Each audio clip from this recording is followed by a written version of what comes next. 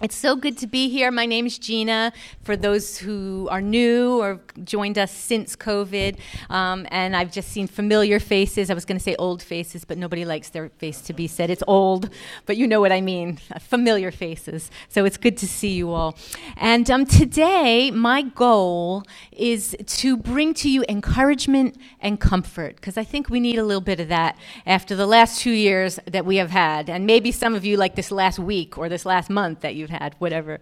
And the Bible actually says that this is a command, that we are to comfort others the way God has comforted us, with the comfort that God has given us, that we are to comfort others. And so what I'm going to share with you today, what I feel on my heart, is things that in the last 2 years, and basically these last 2 years, that I've just, we've been home, right? And just sitting at home for, those times of isolation. And what do you do when you're just sitting at home besides doing homework with your children and, trying to get the dishes done because everyone's home and eating all the time, right?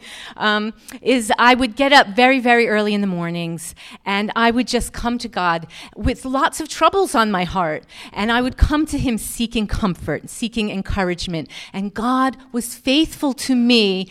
Every single time I would feel his presence, I would feel his word come to me. My Bible would, I would just open up my Bible and start reading something and I'd be like, wow, this is just the thought I had, the trouble that I had, the worry that I had, and there's an answer there for that. And so what I'm sharing with you today is to bring comfort and encouragement as God has given that to me. Okay, so with that being said, I have a question to ask. Do you all remember when maybe you were in school? I'm sure you would remember if you were homeschooling your kids during the break here, but when they would bring you this terrible math problem. Are there any math people here who are really good at math? Come on, raise your hand. We're not going to beat you up. We got a few. So, yeah, we got a few. I was never good at math until I started homeschooling my children. I have actually homeschooled my children for like 8 years. So what everyone was upset about, I was like, this is my life, guys. Now you know I have gray on the temples. Now you know. And, one thing I have learned about math is that when the problem looks really, really big and bad, right, oftentimes they tell you to simplify it, right? What happens? Okay, you've got these great, big, horrible numbers. Let's say a fraction, right? And I'm going to give you a simple fraction, okay, 50 over 100, right? It's hard when you look at something that's like 50 over 100. But when you reduce it and you simplify it, what is it? 1/2, right? Now, 1/2 is not so bad, is it? It's more understandable, isn't it? Well, it's the same for, okay, we're not all math people, so some of you I lost already. English. Do we have our English boffins here? I have a degree in English language. So, With English, let's say you get this big old lofty poem, right? Poetry is like, what even are you saying, right? And that is the question you should ask when you come to a piece of literature like a poem. What are you saying? What is the theme here? Simplify it. Just part of me wants to say, just say it, just say what you mean. But what happens is when you find the theme, the very simple thing of what it's about, then you look at it and you go, oh, okay. And then when you go to read it or do the math problem, you see it in a different light. And you see, like, particularly for poems or like a novel, and you know that theme, you know what all the little flourishes mean. And it's all to bulk up that theme, isn't it? It's just beautiful, flowery language. Because if you said just what the theme was, well, then you wouldn't have a poem, would you? Like, if I said to you, the sun is beautiful. Okay, well, that's not a poem, is it? But what you want is the floweriness, the rays of light fall gently. You want all that from a poem, right? But what does it do? It just bulks up the simplicity of the theme. Okay, now, I was going to bring I have a Bible at home that once I brought it to church because I just remembered, Andy said, we should be bringing our Bibles to church, right? But my study Bible was the only one available. It's like this thick. It is ridiculous. And I don't know if any of you are familiar with with Bibles. I don't know if it's done anymore, but like when I was a little girl, I remember my mother and father used to say, when couples are getting married, we buy them a marriage coffee table Bible. Anybody remember those? I know I'm truly showing my age, but they're about as big as the top, I'm not kidding you, as this pulpit. They're gigantic. And it's so you can write all the family names in them and deaths and births and baptisms and the whole lot. Anyway, these giant Bibles, but can I just borrow because this is one big Bible here. You're very, very holy pastor, Steve. Look at this Bible. Look at this Bible. This is something, right? Imagine if any novel that's big, you go, wow, that's really big. That's a really big book, right? This is big here, but I just want you to notice the bigness of it, all the pages of it. And these are thin pages, so that's a lot. These are like rice paper pages, so there's a lot of content in there. But what do we get when we boil down the Bible? If I was going to simplify the Bible, okay? Just like in the math and just like in a poem, from Genesis to Revelation, that's the first book to the very last book. And it's 66 different books. Some of them are letters, but we just call it all books. So there's 66 of them, and they're all in one, they've been put into a volume, and that's what our Bibles are, 66 separate books written by many different authors over like 1,000 years. But did you know, when you boil it all down, what's the simple story? What is the theme that every single one of them? Now, you saw the size of that Bible. Now, it would be, I'm going to give you the whole Bible, okay? I bet you're all like, no, not the whole Bible. I'm going to show you when you boil it down to its basic theme, okay? So I've got 5 little points. Number 1, paradise. God Creator God, the King, creates this perfect world, and he puts a man and a woman as his representative in this place to enjoy it all. Number 2, fall and brokenness. The humans in the garden, they reject what God's will and plan is. What happens? They open a door of sin, and brokenness comes into our beautiful world. And I'm going to stop right there for a second, and I'm just going to say that sin that they opened the door to was the biggest, worst problem of humanity, okay? That was the biggest, worst problem of humanity. It was our separation from God because of sin. Now just hold that, okay? Number 3, the restoration plan now kicks in. And that begins almost immediately. Did you know that? Sin happens right at the beginning of Genesis. By Genesis 3, there's already a plan in action happening that's a promise that in Genesis 3, a promise is made to the woman by God himself that it says basically, well, not basically, it says this. It says, you're going to have a child, woman. This child will come from you, and he will crush the head of that serpent. It's already in motion. Number 4, the kingdom reclaimed. Okay, when's this? When a light comes into the world. Who's that light? Come on, we celebrate this every year. Jesus. That's right, Jesus, God with us. He comes into the world and he dwells among us, and he brings a message, the message of the kingdom of God. And this message is this, in a nutshell, that God is going to do something about the brokenness. And what happens? He does something. He's born, he lives, he's buried, and then he is resurrected. And everything is restored back to him. And the last bit, okay, this is it. This is the whole Bible, guys.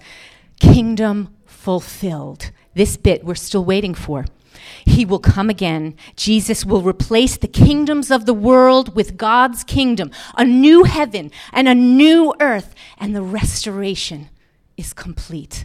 I just gave you the whole Bible, okay?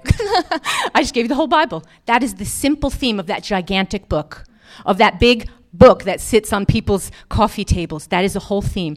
And like I said, notice that biggest problem that humankind ever had, it was sorted. Our sin problem, our separation from God, it was just sorted. He sorted out our biggest problem. And then we come to this, John 1:12. This is the result of our being sorted out by God.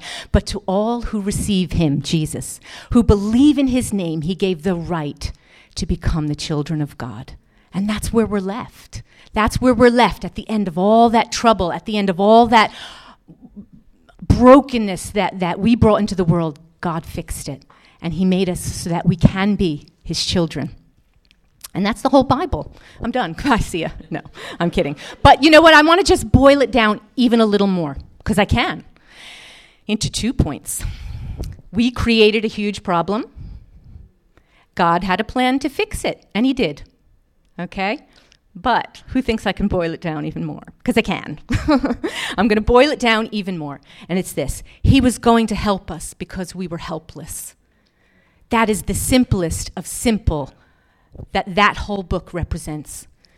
He was going to help us because we were helpless. We couldn't save ourselves. You look at the world today, look at the news. There's so much bad out there. You know, we see what the results of sin are. We couldn't save ourselves. We still can't save ourselves, but he can save us. Okay, so here's a question. At what point in all of that I just told you, did God decide, I'm going to help them? Okay, well, I'll just answer that. And I'm going to tell you, it wasn't when he made that promise to Eve that I'm going to crush the head of Satan. We read about it in a couple of places in the New Testament, but one place in particular, 1 Peter 1, 19 through 20. Listen to this. This was our biggest problem that we had, this problem of sin and separation with God. But with the precious blood of Christ, a lamb without blemish or defect, he was chosen before the creation of the world. Before the creation of the world. Before we even had a problem, he had the solution. But Jesus was revealed in these last times for your sake. And he's also called in another place, the Lamb that was slain before the foundations of the earth. There was an answer to the world's biggest, most bad, most horrible problem before there even was a problem, before there even was an ocean, before there was sand, before there was animals and skies and clouds and rain and people. There was an answer already for our biggest problem. Okay, when actually did the help come? And I'm going to tell you when that help actually came, okay? So we were promised before there was anything that there was an answer for our problem, even before we had a problem. But when did that help actually come? Galatians 4 through 5. Let me read this. But when the fullness of time had come, when it was ready, when did it come? In the best time possible, the fullness of time. When the fullness of time had come, God sent forth his Son. His plan came at just the right time, when the world was primed and ready in every way possible, historically, politically, in every way, the world was just heaving for help. And then it came. Jesus was born. And you know, God's help didn't really look like help, because when the answer came, which we know is Jesus, right? God's people were under Roman occupation. They were basically slaves to the Romans, being oppressed, and they were in their own land, but they were second class, maybe lower than that, citizens, not treated well, didn't have rights. They were treated like dogs by the Romans. And this is the help that God gives. A crying, pooping baby.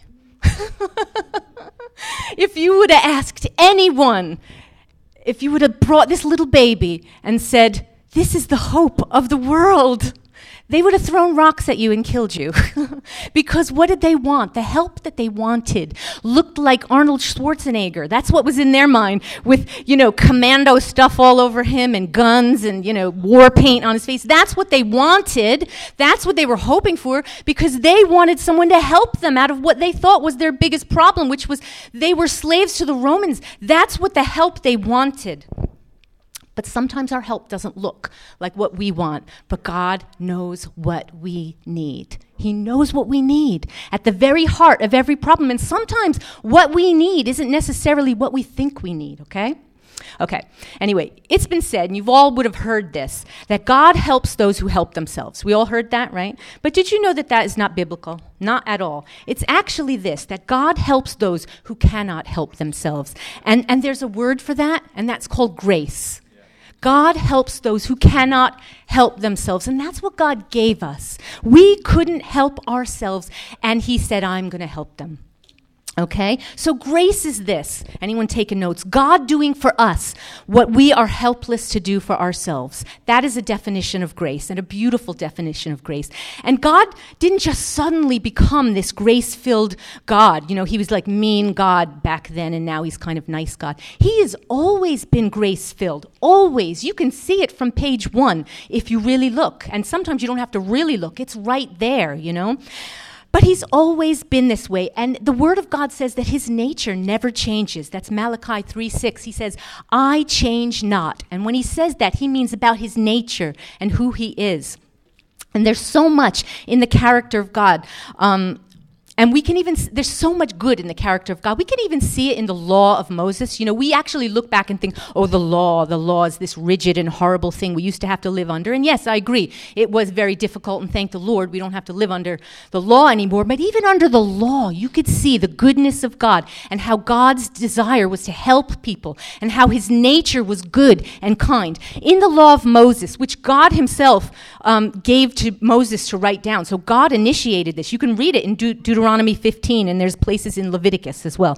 But this is what he said about widows and orphans and those suffering poverty. He told the farmers of that day, he said, when you reap all your harvest, I want you to go only to a certain point, not all the way to the end. And I want you to leave loads around the edges, because I want it there for the widows, for the orphans, and for the poor, and I want to make sure they're provided for, and that is in the law, and that's what I want you to do. I made provision for them. Did you know what he said about people who were in terrible debt? This is what he said.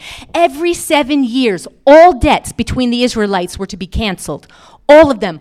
All loans forgiven. Oh, Lord, why do we not live in this world anymore, right?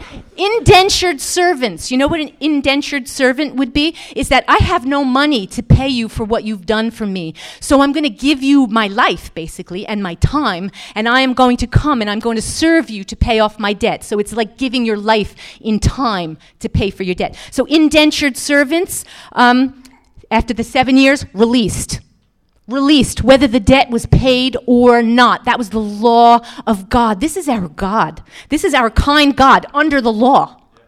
Okay? Also, God forbid them to charge interest in lending money to one another. Can we just please have God in number 10? That would be awesome. Right? He even cared for, you think, oh, well, that was because they were Israelites and he loved Israel, he loved the Jews. He made commands about foreigners in the land, that is all non-Israeli people. And he said, you are to treat them well. You are to treat them kindly. If they're passing through, make sure if you see they're hungry, you feed them. If you see they have need, you give to them. He was so kind, even under the law. Now, God is a very mysterious character. Would we all agree that he's pretty mysterious, right? But how do we know anything about God? It's what's revealed in the Bible, it's what's revealed in the Word of God, and in particular through his names. God is not in the Bible just called God. I don't know if you knew that, but he has many names in the Bible. It's all him, but it's different aspects of who God is and his character, and he's revealed through his names. He's not just God. There is, for example, I'm just going to throw a few out, Yahweh, which means the Lord, Jehovah Jireh. You've all heard that. There's a beautiful song out there. That means the Lord will provide. How about Jehovah Shalom? The Lord is peace. These are his names. Now, I'm going to talk in particular about one called Jehovah Ezer. It's E-Z-E-R, okay? Jehovah Ezer. And you know what that means? It means the Lord, my or our help. The Lord, my help. And in the Old Testament, this name's used 21 times, and it's also used in a Greek version of it in the New Testament as well. You see, he doesn't change. So he is still going to be the Lord, my help. And what this word Ezer means in its original language, it's this idea that God helps us in the battles that are too difficult for us. Isn't that beautiful? He helps us in the battles that are too difficult for us. When we have come to the end of ourselves, you know, the debt's too big, the problem's too big, the mental health is too much, the disease is too much, you know, My kids are too much. My marriage, it's too much. It's not working. Things are bad, you know? When it's all too much, he is the Lord our help. Okay? And we have to understand when I'm saying help and helper here, don't try to understand it with our Western idea of what a helper is. Because in our culture, a helper is just a subordinate, isn't it? It's just someone who holds, the toolbox while the real one, goes and fixes the thing. I'm the helper, and it's basically just this little person who doesn't really know how to do anything. They're just an extra pair of hands. That is not what it is meant in the Hebrew. In the Hebrew, the helper refers to one who is superior in position. Okay, and it's often used, you'll notice when you read anything in the scripture where they speak of the Lord as my helper, it's used in a military sense for being an ally in the field of battle. Can't life be like a battle? Often, I was going to say sometimes, but like often. It's like a battle. It's like we're always fighting. We're always trying to make it. We're always trying to survive. We're always trying to get above. We're always trying to, there's another mountain in the way. I've got to climb that now, And so he's spoken of our helper oftentimes as in our help in battle. For example, Psalm 33:20, our soul waits for the Lord. He is our Jehovah Ezer, our help, and our shield. When do you need a shield? I don't usually gather my things together and say, I'm going to pick up a pint of milk, I'll be back, I just need my bag and my shield. We don't do that. When do you need a shield? You need a shield in war. And that's when we need Jehovah Ezer. We need him in our battles. And sometimes life is a battle, it really is. Okay. Now, the nature of someone who wants to help often comes from a place of compassion. Isn't that true? Who helps people?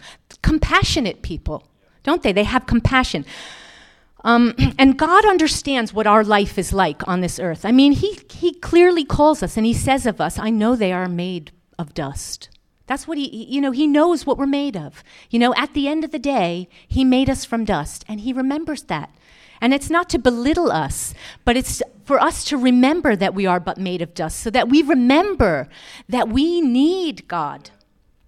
Okay, it's important that we know that. But the nature of the compassion of the helper is compassion. And the scriptures, I was spoiled for choice to find verses on the compassion of God. There's so many. The scripture speaks of God in the most compassion. I'm just going to throw 3 of them out. I'm just throw them out there. You catch them.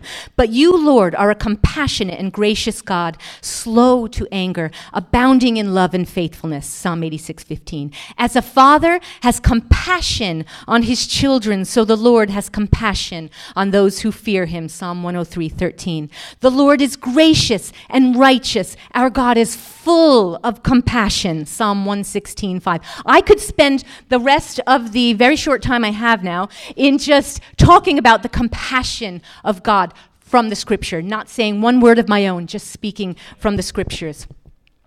Okay, now since I said God doesn't change, he's the same in the New Testament as the Old Testament, we find it's equal to the word Ezer in the New Testament, where we have Ezer, the God is our helper, Jehovah our helper. In the New Testament, that word is Boetheo, and it means the one who comes to the aid of, okay?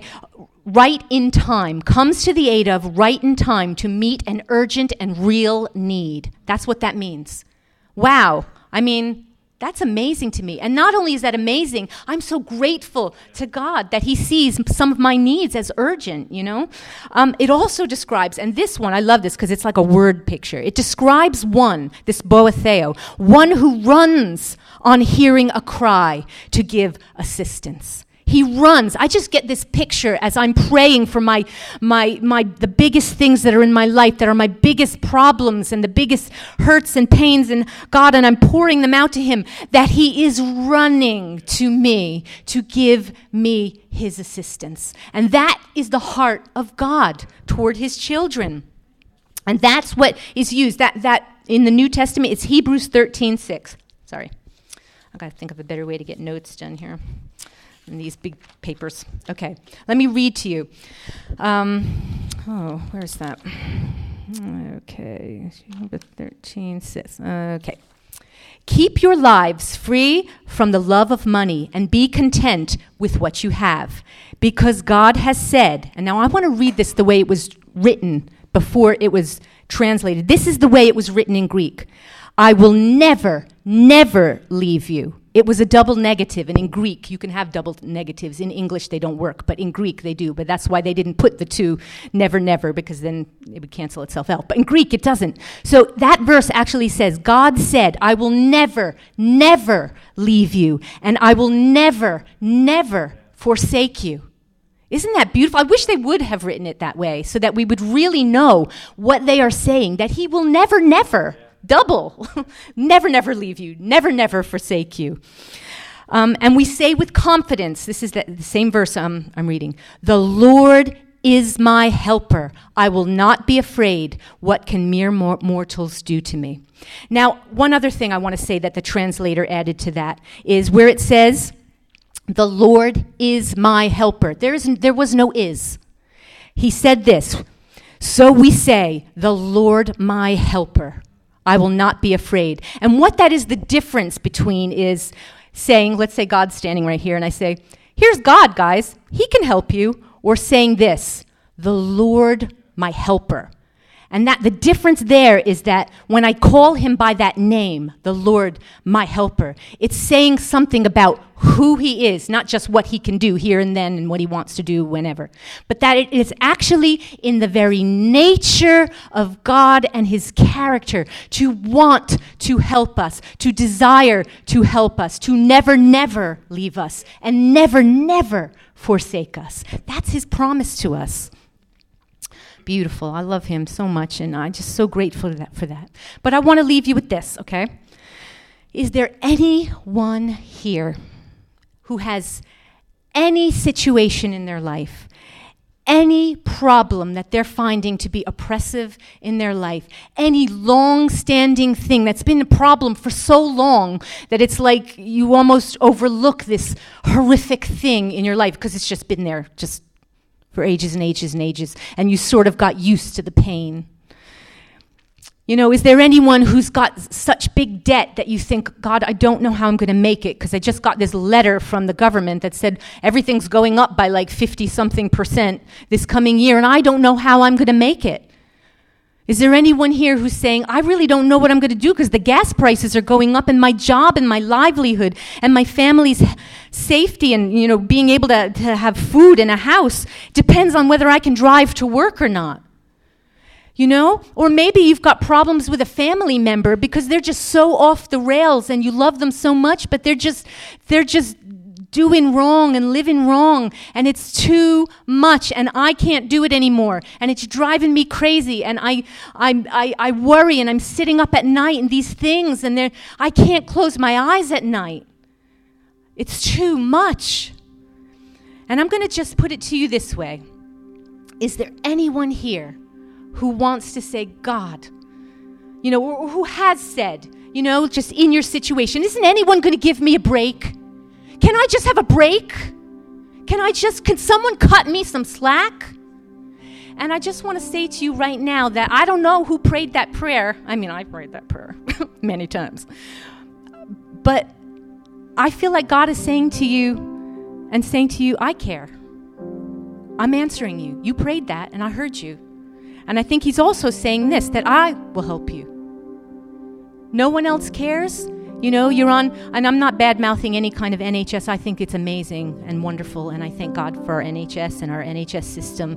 It's just very taxed, I understand that. But maybe you've got some serious problems, and you're at the very end of a very long list of people who need help, and you think, nobody cares.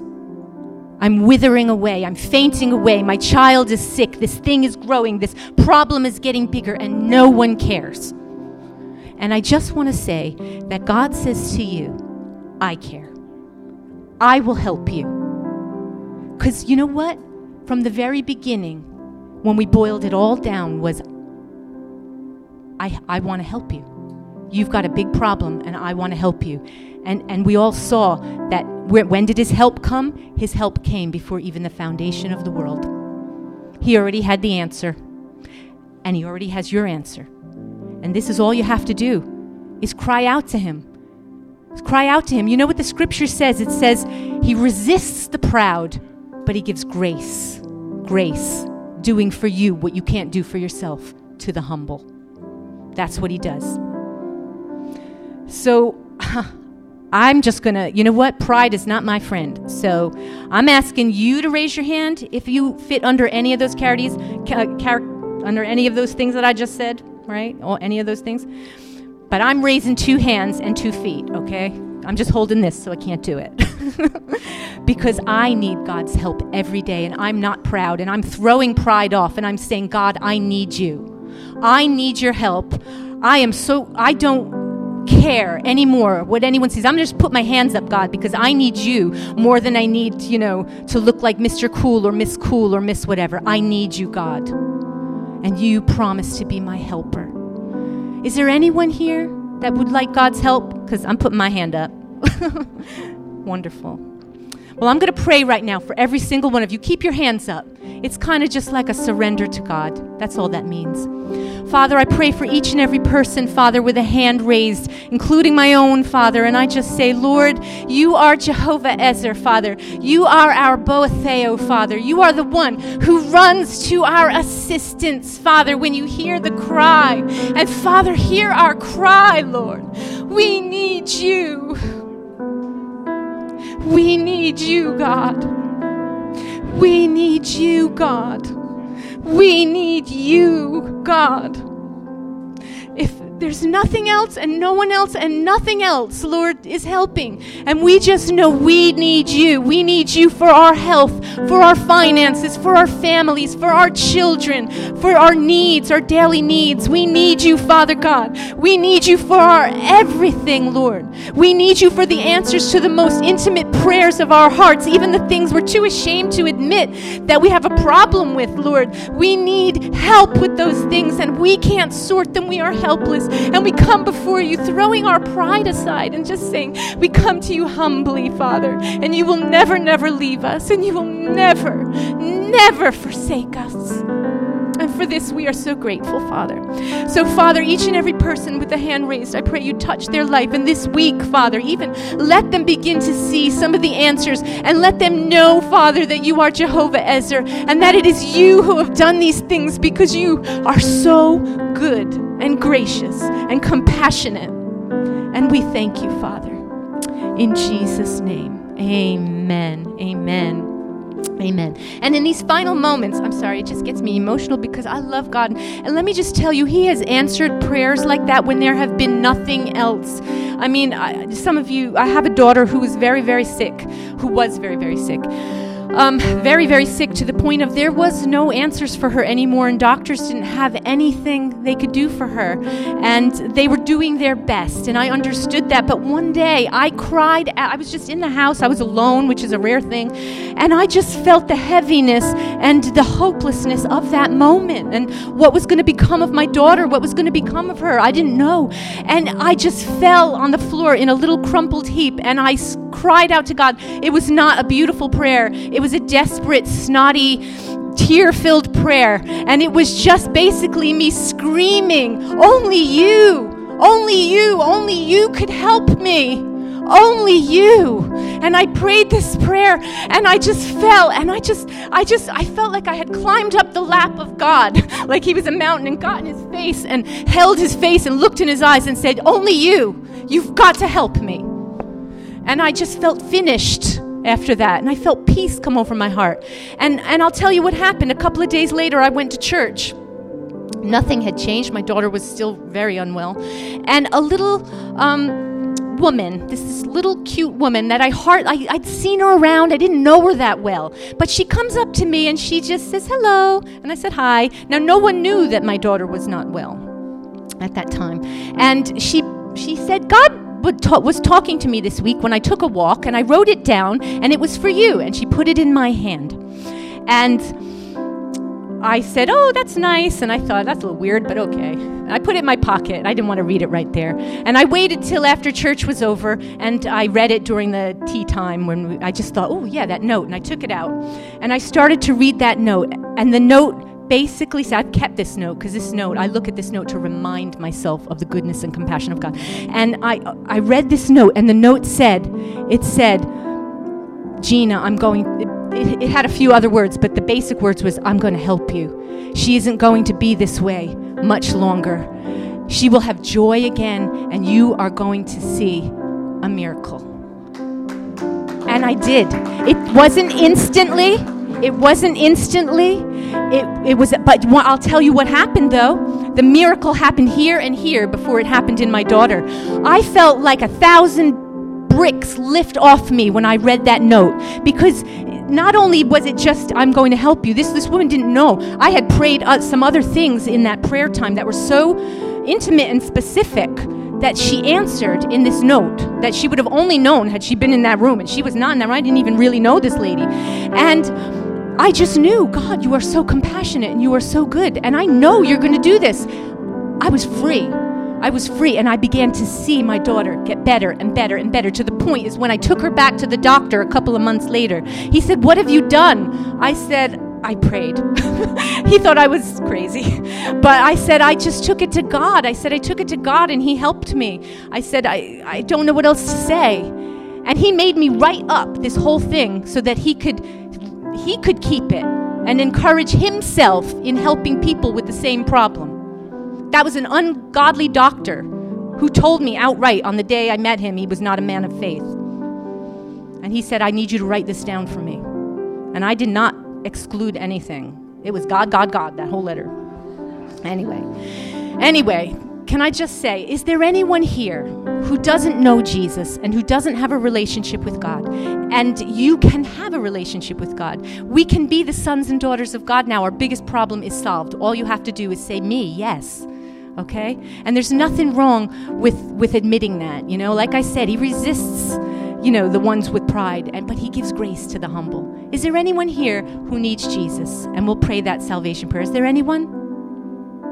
Amen. That's wonderful. I believe then you all know the Lord. That's wonderful. Anyway, time's gone now, and I hope I have encouraged you, and I am believing for each and every one of you who have raised their hands and who are believing, even if you didn't raise your hands because you were too shy, whatever. I just believe God's going to do a great work. I do. I think you're going to begin to see, and I want you to tell your pastors as it happens, as Jehovah Ezer comes to your aid and comes to your help and does those things. You tell him, make sure you fill in those things that say, praise report, because I believe God so wants to help you. Amen. Anyway, it's been my pleasure. So, wonderful.